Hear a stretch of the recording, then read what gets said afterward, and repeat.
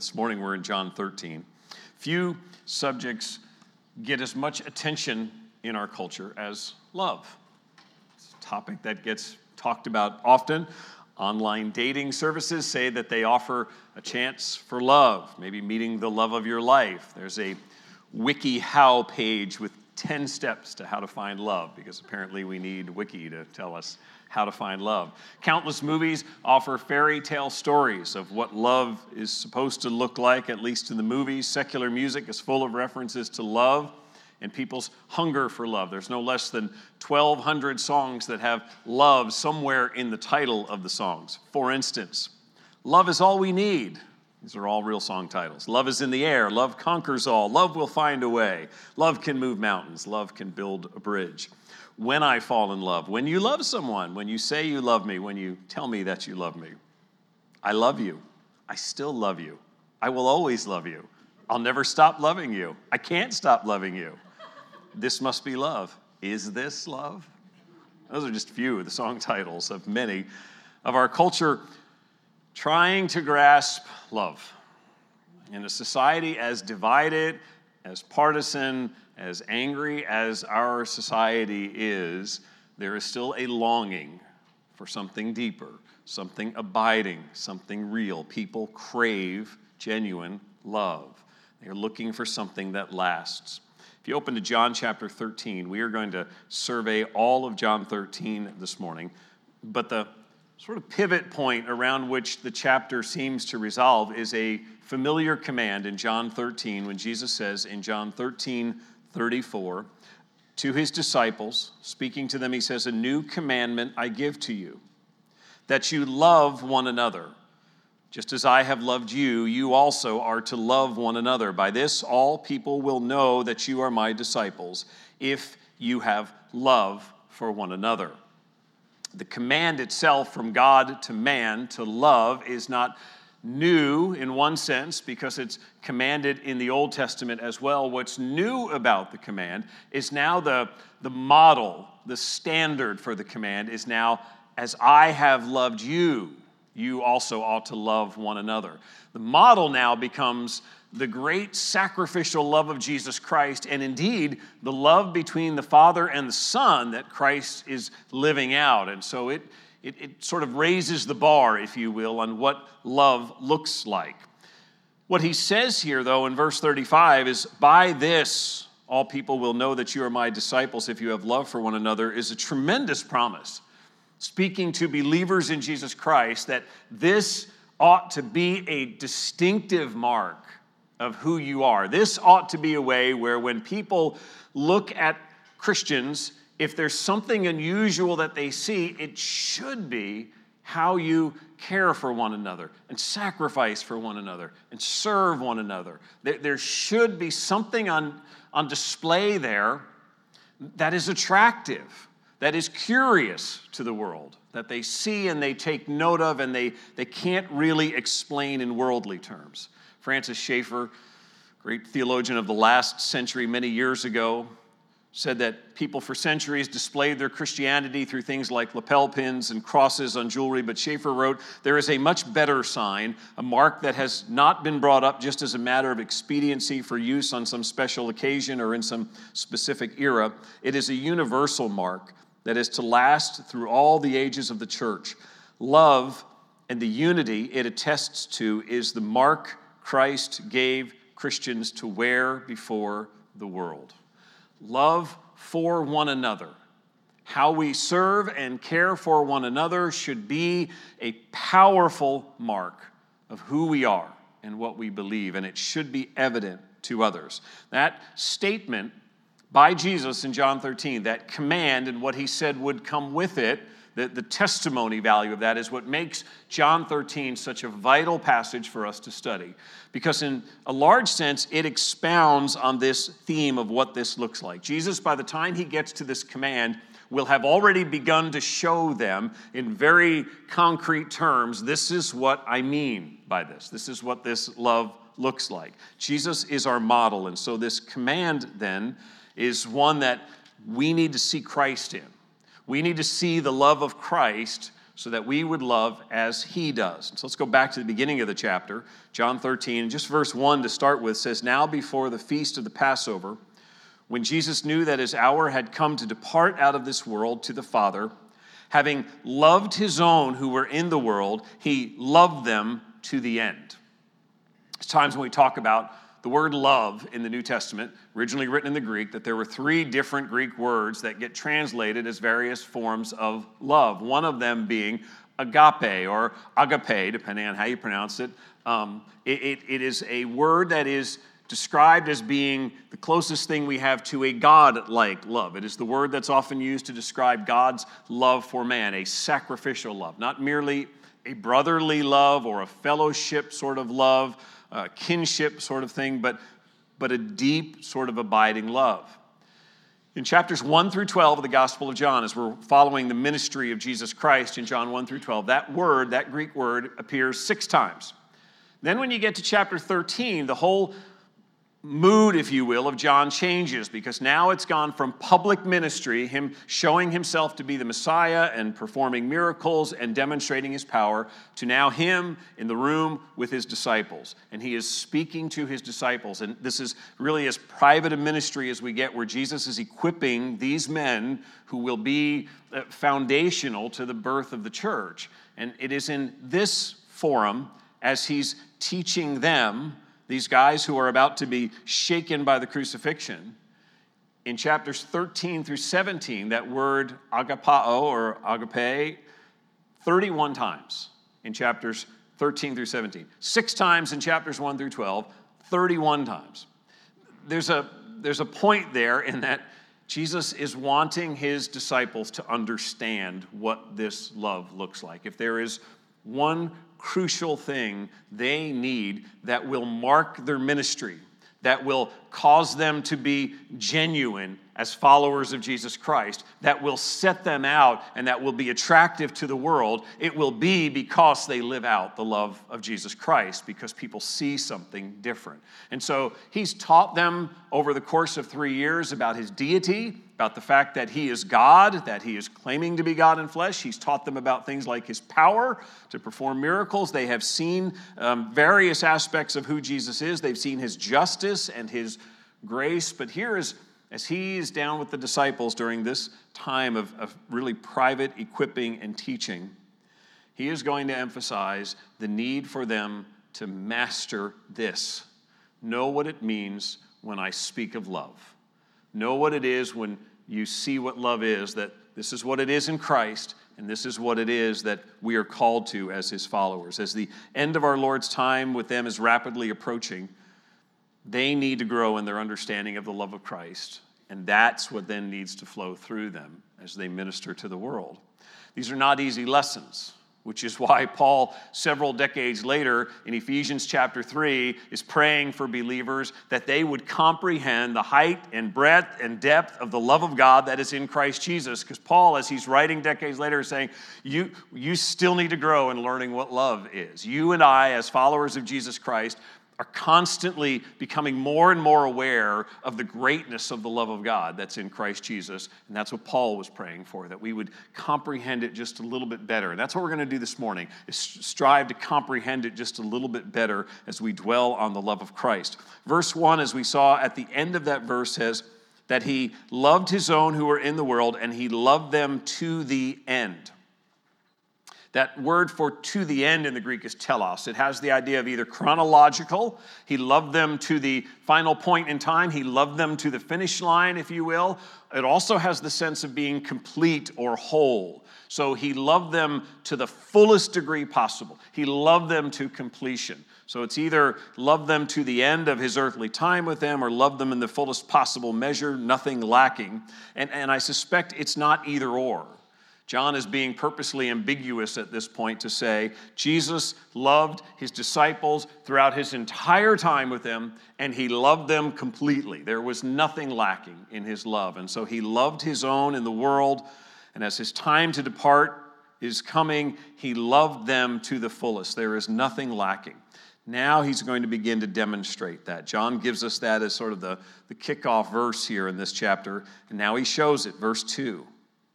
During supper, when the devil had already put it into the heart of Judas Iscariot, Simon's son, to betray Jesus, Jesus, knowing that the Father had given all things into his hands, and that he had come from God and was going back to God, rose from supper. He laid aside his outer garments, and taking a towel, tied it around his waist, and then he poured water into a basin and began to wash the disciples' feet and to wipe them with the towel that was wrapped around him. As we walk through John 13, I want to point out to you what I think are 5 sort of characteristics or qualities of Christ's love. 5 sort of marks, if you will, of the love of Christ that you and I are called to emulate as believers in Jesus Christ. And the first of these is sacrificial service. This washing of the disciples' feet is really John just helping us to see something that is radical in that culture. Ancient writings passed down by the Jewish rabbis stated in no uncertain terms that a Jewish man was never to wash anyone's feet. One commentator says, I know of no other example in the literature of the ancient world before the coming of Jesus where such a foot washing by a leader occurs. There is no prototype for this. There's no example for this. This is John saying, Jesus loved us completely. Here, watch this. And this is what Jesus did in that room. These men are gathered around this table, as we've talked about before, sort of imagining that they are reclining, they are lying on their sides. It's a low table, and so their feet are extended away from the table. And Jesus is going around to each of these men's feet, and he is washing them. Even male Hebrew slaves were not to be subjected to washing someone's feet. The job was left to Gentile slaves, in some instances to women and children, and even then, there's a rabbinic story in which a mom seeks to wash the feet of her son, who is a rabbi, and he just completely denies her that and says that would be shameful for her to do. And so this is regarded as shattering societal norms, if you will, what Jesus does. This is so beneath what any of them expected of the master to do in this room. The cross, of course, that was coming within a matter of hours would be, at least from the world's experience, an even more shameful display, if you will, of love. Shameful in the sense of bearing shame on himself. But in this moment, this is unparalleled. John's description here is unique in the way that he writes it, in that our English translations don't capture this. He writes it all in present tense verbs. And so our English translators who are reporting something that happened do it as we would report how something happened, which is past tense. He did this, and then he did that, and then he did this. New American Standard puts little asterisks next to the verbs. If you have an NAS version, in verses 4 through 6, all the verbs are noted there because they're trying to make the point, as they've translated the Greek, that we're translating this as a past tense account of a story, but actually John wrote this in present tense, continuous, ongoing sense. And you're thinking, okay, what's the point of that and the grammar? I think it's as if John is trying to write it in a way where we are in the room. He is trying as best he can to take what is a breathtaking, awesome moment and as best he can almost get us to visualize it by sort of giving it to us in play-by-play mode. Jesus, now rising from supper, now taking this towel and wrapping it around himself. Jesus is now pouring water. Jesus is now washing our feet. It's as if John is just trying to give us a sense of how wild this was to them in the room as they're watching what's unfolding, and they're seeing the master, the one that they have committed themselves to and are following and who teaches them and leads them. And it's as if John is just trying to give us this experience in as breathtaking a way as it actually happened, because Jesus is now moving to the feet of each of those disciples. And John even makes sure that he points out to us that Judas was in the room. Judas had already done the deal. He had already made the financial transaction with the priests to betray Jesus. And Judas is there, and we're watching Jesus wash all of our feet one after the other. The room is in awe. And the room is silent until, of course, one guy speaks. Sort of the spokesman has a moment here, and it's Peter. So John 13, verse 6 says, he came to Simon Peter, who said to him, Lord, do you wash my feet? It's the role here that's really got Peter taken. You washing me? Jesus answered him, what I am doing you do not understand now, but afterward you will understand. Peter said to him, you shall never wash my feet. Jesus answered him, if I do not wash your feet, if I do not wash you, you have no share with me. Simon Peter said to him, Lord, not my feet only, but also my hands and my head. Jesus said to him, the one who has bathed does not need to wash except for his feet, but is completely clean. And you are clean, but not every one of you, for he knew who was to betray him. That was why he said, not all of you are clean. Here's Peter. It's good news and bad news with Peter speaking up. The good news is Peter verbalizes what they're all thinking, and that is this sense of how wildly inappropriate this seems. Peter's the one to say what they're all thinking at the moment is, how is this happening? Why are you doing this? That's the good news. Peter at least is saying what probably is appropriate to say at that point. Unfortunately, Peter also trips over his own pride, and instead of submitting to Jesus, decides he's going to instruct Jesus at this point.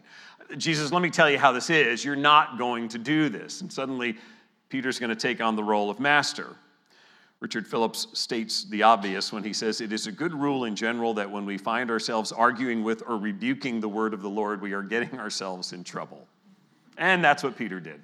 His comment in verse 8 literally begins with two negatives for emphasis. Now, we say two negatives in English grammar make a positive, not so in the Greek. Two negatives are like underline an exclamation point, and the start of the statement is, so it's like saying no, never, no, not. This is Peter, and that's what the translators have tried to get when they say never, you'll never do this. This is Peter emphatically when Jesus comes to his feet saying, oh no, there is no way that you're washing. You may have washed theirs, you're not washing mine. And so Jesus responds to him and explains in verse 7, first, that you don't fully understand what's happening here. You will, but you don't get it. Jesus will go on and he will instruct them some more, but in a sense, what Jesus is knowing that they don't know at this point is this is for your benefit. This is to cause you to grow. This is to teach you what love looks like. This is to teach you what active, sacrificial service of others looks like. This is to model something for you. Not only that I might show my love for you, but it is Jesus' way of beginning to teach the disciples love is not mere words. Love is humble, it is meek, it is sacrificial. It's a willingness to love others even to the point of tasks that seem menial, dirty, stuff that we go, I don't know if I feel comfortable with that. And Jesus is modeling something for them that at the moment they are not getting. We are called to love like that. We are called to see this and to love like Jesus. By the way, the responses of Jesus to Peter in verses 8 and 10, there's a little bit of good doctrine here where he's talking about salvation that explains these. When he says in verse 8, Peter's, no, never, and Jesus says, if I don't wash you, you have no share with me. Jesus is referring to the simple reality of salvation. When you are saved, when you trust in Jesus Christ, one of the pictures in Scripture is of the washing of regeneration, the washing away of sin. We are made clean in Christ, and that's what Jesus is alluding to at this point. I must wash you in order to be saved. At the moment of salvation, when we are joined to Christ, we were washed and made new. 1 Corinthians 6 speaks of having been washed, believers having been those who are washed. Titus 3, washing of regeneration. Revelation 7, those whose robes were washed by the blood of the Lamb. So there is cleansing that takes place at the moment of salvation that Christ does to the believer that allows sinners, people who are marred by sin, who think sinful thoughts, who say sinful things, to now stand in the presence of the holy and perfect God of the universe. It is because we have been washed by regeneration, by Christ making us new and him cleaning us because of what he has done.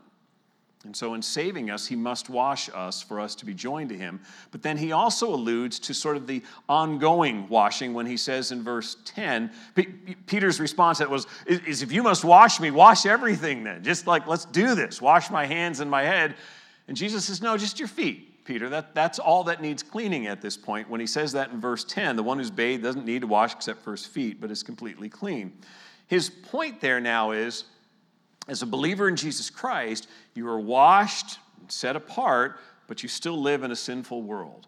We still walk in a dirty place. We still live in bodies of flesh. We are still tempted by sin. We are still drawn to sin. We still do sin. We don't reach sinless perfection on this side of eternity. And so what Jesus is alluding to there in that sort of regular washing of feet is what we would see as confession of sin, as dealing with sin on a day-to-day basis as believers, as acknowledging that the reality of sin and the reality that we do still live in the dirt, and not to treat sin lightly, not to treat the way that it can interfere with our fellowship with God lightly, but to confess our sin. And that's what Jesus has in mind here. So we're cleansed, but there's still that need for regular confession of sin. And read on, verse 12. When he had washed their feet and put on his outer garments and resumed his place, he said to them, "Do you understand what I have done to you? You call me teacher and Lord, and you are right, for so I am. If I then, your Lord and teacher, have washed your feet, you also ought to wash one another's feet. For I have given you an example, that you also should do just as I have done to you. Truly, truly, I say to you, a servant is not greater than his master, nor is a messenger greater than the one who sent him. If you know these things, blessed are you if you do them." Stop there. The love of Jesus Christ is seen in sacrificial service and in patient instruction. He said right from the get-go, you don't understand what's happening here. You'll understand it more, better, later, afterward. And Jesus now embarks on instructing them. He's not impatient with them.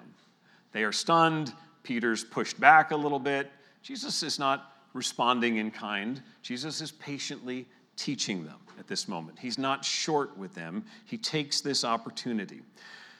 What the disciples don't know, or at least what they're not grasping at this moment, is they are just a short time away from their Savior being put to death, being apart from them, and then being risen and ascended from them.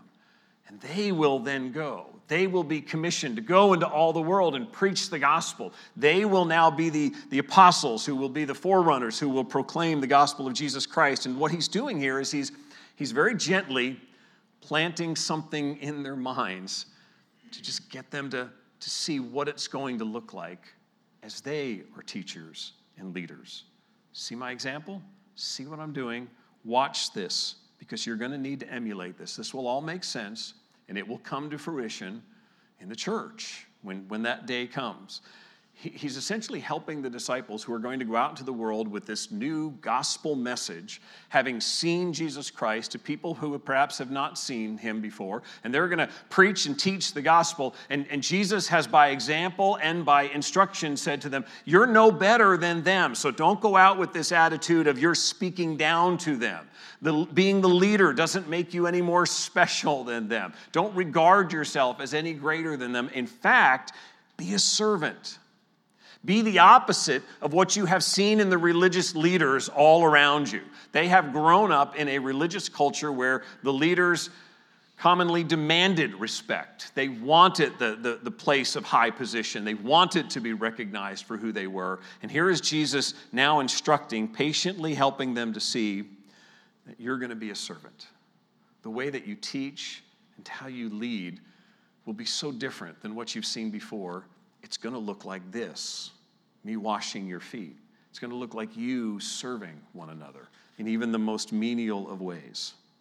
The love of Christ should compel us to be patient teachers of God's truth.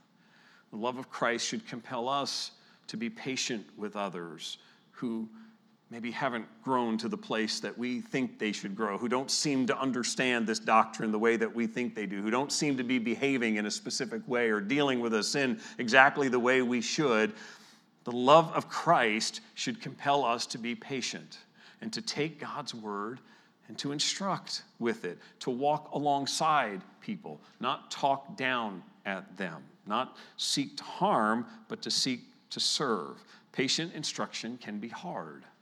Some of you who are parents know it.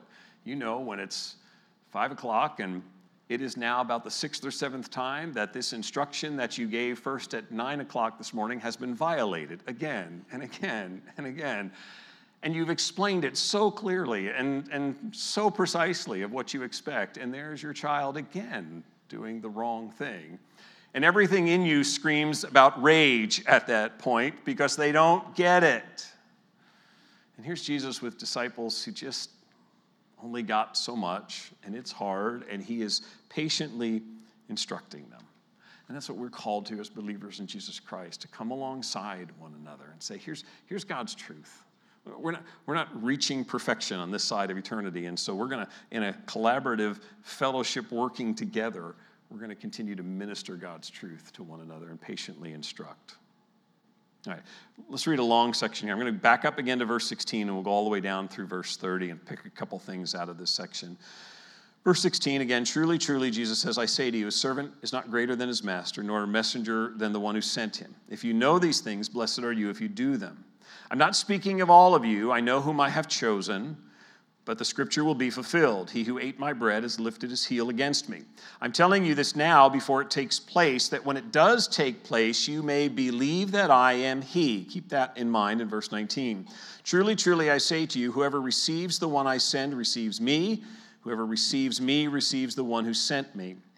After saying these things, Jesus was troubled in his spirit and testified, truly, truly, I say to you, one of you will betray me.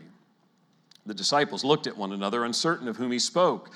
One of his disciples, whom Jesus loved, this is John, using a reference that he'll use later in John of himself, the disciple whom Jesus loved. He's in awe of the fact that Jesus loves him. One of his disciples, whom Jesus loved, is reclining at the table at Jesus' side. So Simon Peter motioned to this disciple to ask Jesus of whom he was speaking. Peter, smart enough at this point to not just burst out himself, and tries to get John to be the one to ask the question. So he motions to him. Who's he talking about? So that disciple, John of himself, leaning back against Jesus, said to him, Lord, who is it? Jesus answered, it is he to whom I will give this morsel of bread when I have dipped it. So when he had dipped the morsel, he gave it to Judas, the son of Simon Iscariot. Then after he had taken the morsel, Satan entered into him, Judas. Jesus said to him, what you are going to do quickly. Now no one at the table knew why he said this to him. Some thought that because Judas had the money bag, Jesus was telling him, buy what we need for the feast, or that he should give something to the poor. So after receiving the morsel of bread, he immediately went out, and it was night. Interesting glimpse in this passage, off the subject of love for just a second, interesting glimpse into the sovereignty of God in all this. Jesus knows what is about to happen. Jesus is in control. There is nothing that is taking Jesus by surprise. The disciples are dumbfounded by stuff, and they have no clue what's going on. And John is humble enough as he's recording this to tell us we had no idea what was going on in the moment. Jesus is fully cognizant of everything that has happened and in control to the point of telling Judas, go and do what you're going to do. But he's made it clear already when he says not all of them were washed in verses 10 and 11. He emphasizes not all. He's speaking of Judas. Verse 18, this teaching would not resonate with all of them. He says, I know whom I have chosen. And so it's just an interesting display of the sovereignty of Jesus Christ. The disciples are stunned by this. There is no shock for Jesus. As we've seen over and over again, he is executing the plan that his Father gave him step by step according to the will of God. The love of Jesus in this passage, I want to point out two ways I think we see it. We've seen sacrificial service as he's washing their feet, patient instruction as he's telling them what this means. Now the third thing is in tender care for his own. Tender care. And this really goes back to that verse 19. When he says, I'm telling you this now before it takes place, that when it does take place, you may believe that I am he. This is the kindness of Jesus, that on the eve of his crucifixion, as weighted down as he is with the reality of what he is about to face, that his concern is with the rest of the disciples because of what's about to unfold.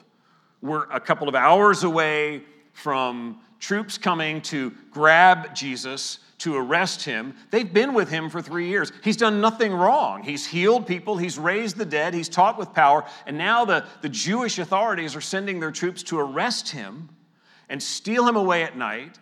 And they're going to watch from a distance as he is tried in a mockery of a trial, and he is beaten mercilessly, and then they are going to see him nailed through his hands and feet and hung on the cross like the commonest of criminals and put to death. And Jesus, knowing full well of what is about to take place, is concerned to explain to them. And all of this is what's going to happen. This is God's plan. Don't get dismayed. Don't fear. Because, I mean, even when you get down to verse 33, and we'll see in a moment, he's going to say, I'm going away, and you're not going to be able to come where I am. This whole idea of the betrayer, this has left them in utter confusion at this point, and Jesus is telling them this is what's going to happen so that as they collect their thoughts and watch it unfold and start to think about it, the words of Jesus will start playing back and reminding them that I told you this. I would go up to Jerusalem. I would be arrested. I would be betrayed by one of my own. I would be tried. All of these things that he's been teaching them right through this point where he's instructing them about exactly what's happening, even though they're not getting it, is there to give them future comfort so that in their worst moments, which were coming in hours, when they started to at least think back on things he said, some of it would start to go, okay, that is what he said. That is apparently what God's doing in this.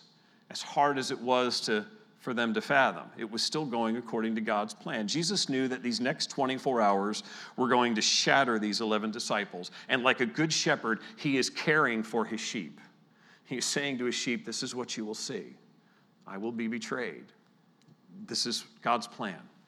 Rest in this. And he is loving them this way to see that none of this happens outside of the will of God. And keep in mind, in all of this, verse 21 says, Jesus is troubled in spirit. Jesus is the one who is to be betrayed. Jesus is in the room with his betrayer.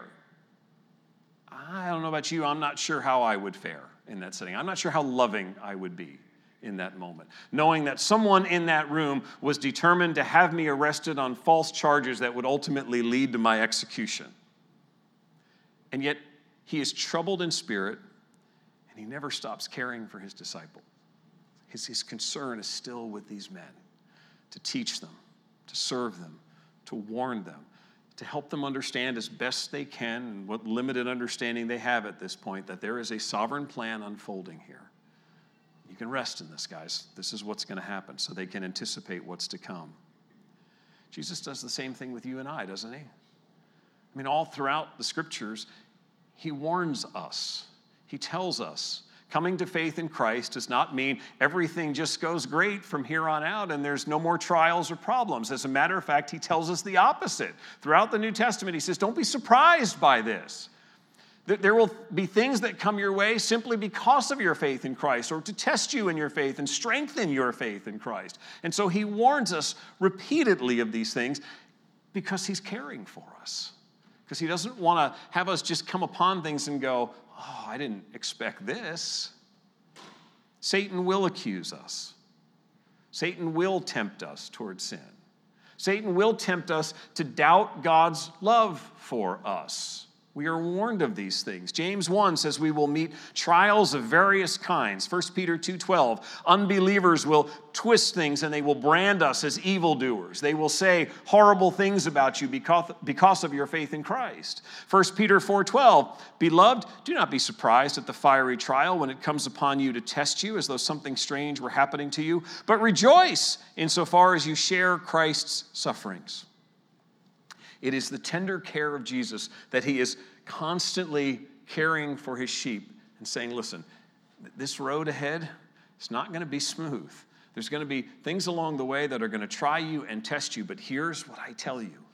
I love you, and I will be with you until the end of the age. I will never leave you or forsake you. Rest in me. Know me. Trust me. Know that my telling you now that this road will be hard is because I am the sovereign over this, and so you can trust me when the road is hard and you're in the middle of it. You can still know that I love you. For all of the disciples' uncertainty and resistance in that moment in John 13, the fact that John repeats all of this back is a reminder to us of just how Jesus was caring for these men. In the midst of the horror that Jesus was about to experience and that he knew he was about to experience, he is speaking truth and he is warning his disciples because he loves them and he cares for them. And he doesn't want them to be scattered like sheep without a shepherd. He's shepherding them. And so should we, right?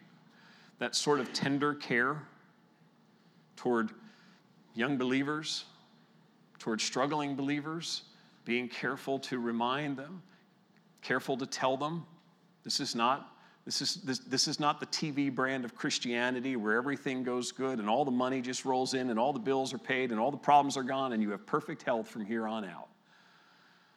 This is a Christianity that still faces hardship. People will hate you. You may lose your job. You may lose your health. But you know what? You will never lose the love of God in Christ Jesus. He has saved you as his own. And he will walk with you, and he will strengthen you, and his Spirit will abide with you, and you have that hope. And that's what we're called to, is being that tender in our love with others as we care for people. We should help them to not be shaken in ignorance. Something's come upon them that they didn't expect. We can help them from God's word to see, no, this is true, but here's the God who loves you, and here's what his word says. It's another display of God's love in this passage. Not only this tender care, but it is what he does with Judas. Again, put yourself in that setting. Your betrayer is right there. What do you want to do to that person, right? If left to your own devices, how would you respond to that person in that room in front of others who is about to betray you? Judas has already gone, and he has already been to the priest, and he has already collected the 30 pieces of silver and said, here's the deal. I will find you, Jesus, at night. So the crowds will all be asleep, everybody will be settled in, and I will lead you to where Jesus is in the dark of night so that you can arrest him without the city knowing about it. Judas has already set all that up. And Jesus is in the room with him, knowing full well that Judas is already in the midst of executing this plan. And yet Jesus shows to Judas long-suffering grace. His love is marked by long-suffering grace, that he can sit in the room with his betrayer and love him. The one who has arranged to have Jesus taken to his crucifixion. Jesus doesn't stand up in that room and go, he's the terrible man, he's the hard. Jesus continues even to the point of washing his feet. That's why John pointed that out at the beginning, that Judas was in the room before this took place and after this took place. He was there. That's the part that I think, as John is relating this back to him, I think that's the part that is most stunning to John and the other disciples, is how we didn't get what was going on, but he knew what was going on all the time, and he still had dinner right next to this guy, right with him. The fact that he hands him the morsel means Judas was either right next to him or was really close to him. Richard Phillips writes, Jesus' handling of his own betrayer shows his great patience and mercy as the Savior of sinners. Look at how Jesus bore with Judas even to the dreadful end of the hardened unbelief that claimed Judas' soul. Jesus handing Judas that piece of dip bread, he did say to his disciples that when I do this, that's the one. But even then, as far as a signal goes, the disciples are still clueless, because then when Jesus says, go and do what you got to do, they're like, I guess Judas is going to go give money to the poor or something. They're still just, the idea that one of this inner circle was going to go and turn Jesus in to be killed was the farthest thing from their minds at this moment. And so they're still not fathoming it. And Jesus is not at the point here of trying to destroy Judas. And I would submit to you that even in handing that to Judas, there is still the grace of his kindness toward Judas. There's still that sense of appeal to him. He still treats him as a friend throughout that meal and still serves him by washing his feet. Leon Morris writes, if the giving of the sop was a mark of favor, which it would have been under normal circumstances for a host to give a portion of the meal to actually serve someone, if the giving of the sop was a mark of favor or the like, it would be in the nature of a final appeal to Judas. But Judas did not respond. He gave himself more fully to Satan's leading. We need to love with long-suffering grace. I think if we're honest about it, we all admit that's not easy. It's easy to love people who are gracious and kind back to us. It's not quite as easy to have that same sort of long-suffering grace toward people who have worn us down, people who have ticked us off, people who have done things that are obnoxious and rude, and trying to still have the grace to show simple kindness to them. And Jesus does that. He's still a friend.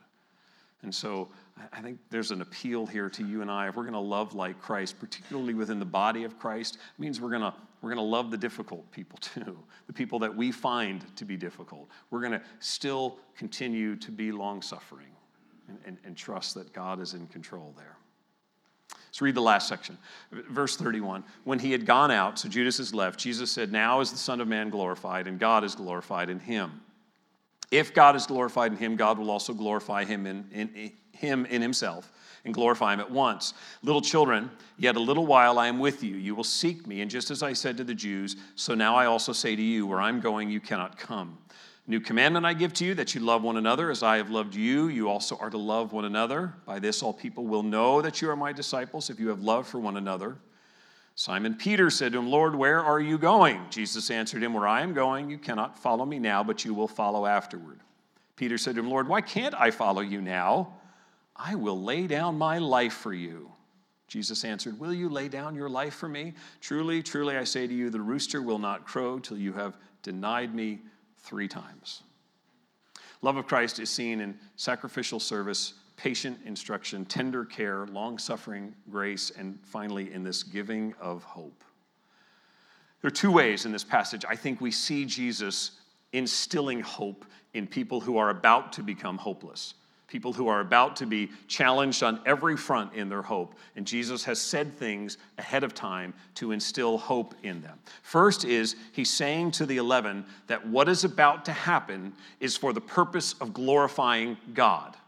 So for the 11, the unthinkable is about to take place. Jesus is not just going away from them, but this is the worst possible news. He is being crucified. He's being killed. And yet what Jesus says at the beginning of this section, after Judas has left, now is the Son of Man glorified, and God is glorified in him. It is Jesus' way of saying to the 11, yes, you're going to be shaken, but understand that what is about to unfold is for the glory of God. So another one of those for them to think back on, to give them hope for the future. Jesus is going away from us, and we can't go with him. And yet God will be glorified in this. There's hope in that. Even if there's not full comprehension, there's hope. In addition, even in going away from them, the implication of verse 35, when he says, "By this all people will know that you are," present tense, "my disciples, if you have love for one another," it's just another way of Jesus saying, yes, I'm going away from you, but you will still be my disciples.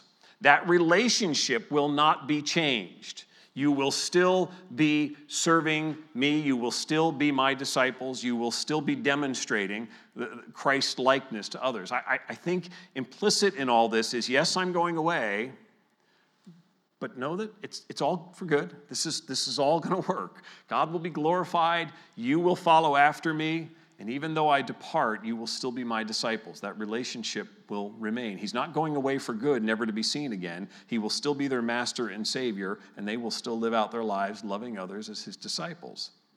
But there's also very specific hope that he gives here to Peter. Peter gives this foolish boast. Oh, no.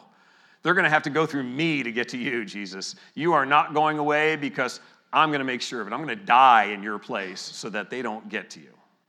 And Jesus graciously says to Peter, no, that's not exactly the way it's going to work, Peter.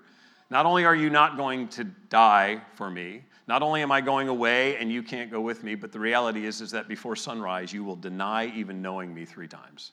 Before the rooster crows in the morning, 3 times you will deny me, you, Peter. Now that's got to cut to the core of who Peter is at that moment. We've already dealt with this instance earlier where Peter's been straightened out, and we've had other instances where Peter's been straightened out. So Peter knows Jesus doesn't exaggerate for effect. And so when Jesus says to Peter, no, I am going away, and you're going to deny me, you can imagine no more devastating news to Peter than to know not only will he not stand for Jesus, but he will betray Jesus in the sense of saying, I don't know him. I deny ever being with him. So what does Jesus do? He says, look what he says right before that in verse 36. Jesus answered him, where I am going, you cannot follow me now, but what? But you will follow afterward. There's what Peter has to hold on to. When all is said and done, there is hope for restoration for fallen sinners.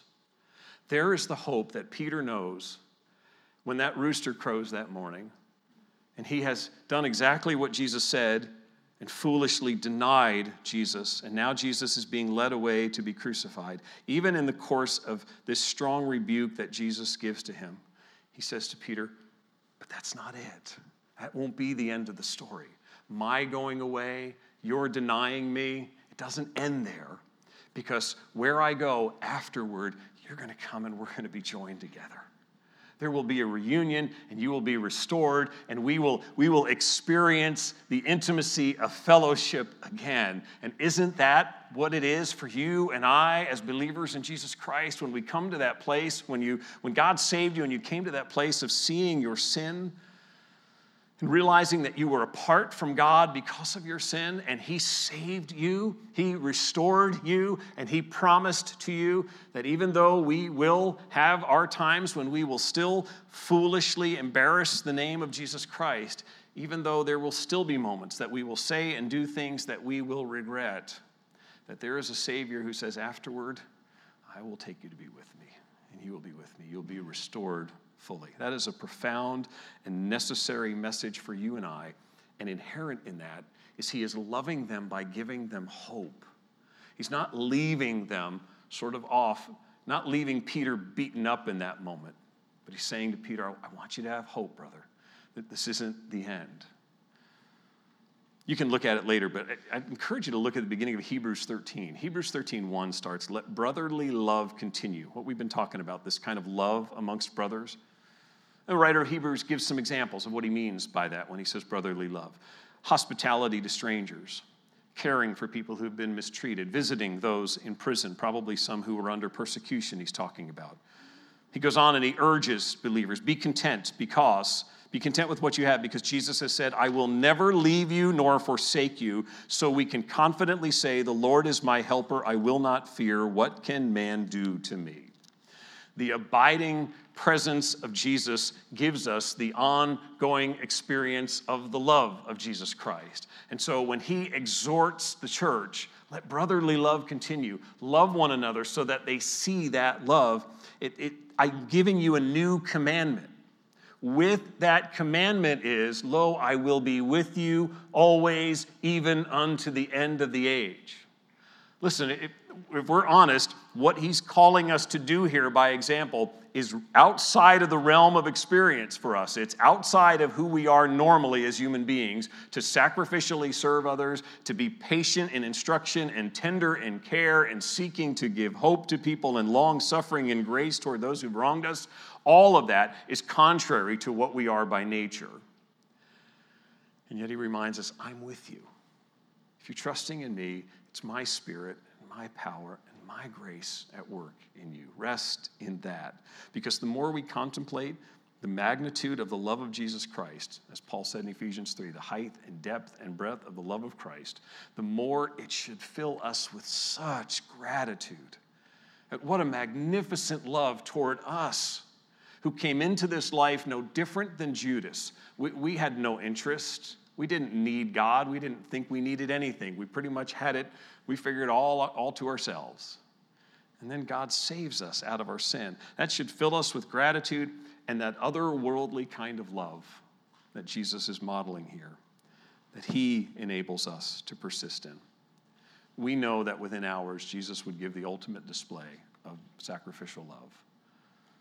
When He allowed Himself to be nailed hands and feet to the cross, and in the darkness of those hours of suffering on the cross, when He cried out, my God, why have you forsaken me? In those hours, He was bearing in His body the wrath of God for my words and thoughts and deeds and yours. Our sin was on Him, and He was experiencing the punishment that you and I deserve. And Jesus took it so that He could defeat it and love us and give us life and forgiveness. What a remarkable display of His love, and what a calling to you and I now to love others. Let's pray. Father, help us to love starting first here with the family of God, that we would love our brothers and sisters at all times, in all ways, that we would look for ways to be tender and sacrificial and patient and long-suffering and givers of hope. Help us to be a people who would care deeply for our brothers and sisters in Christ and seek to serve them, even down to menial tasks, that we would count it a joy to be able to bend down and do what needs to be done to help a brother or sister. May we see, Lord, in humbling ourselves, your grace at work, your strength enabling us to do so. Lord, maybe as we're praying here, there's someone coming to mind that we are angry with or impatient with or fed up with in some way. Help us again to see in the love of Christ. Perhaps there's another opportunity here to instruct, to come alongside, to care, to serve in some way with truth. Lord, thank you for being so long-suffering with us. Thank you for grace that covers all of our sins. I pray that if there is anyone listening who is not trusting in Jesus Christ as Savior, who has not come to experience the washing away of sin because of the death of Jesus Christ and his resurrection, that you might, by your love and in your grace, open their eyes to see in Christ a glorious, loving Savior. Father, if there's one listening today who's struggled with this, they have not found love in family or in friendship, they have not found something lasting or genuine, Lord, we believe that there is one who loves perfectly. That is you and your Son, Jesus Christ. We pray that you would show them that love again this day. They might embrace you and find in you the love they have sought. Thank you for your grace toward us. Thank you for loving us. Help us to be people who love others as we go from here. In Jesus' name we pray. Amen.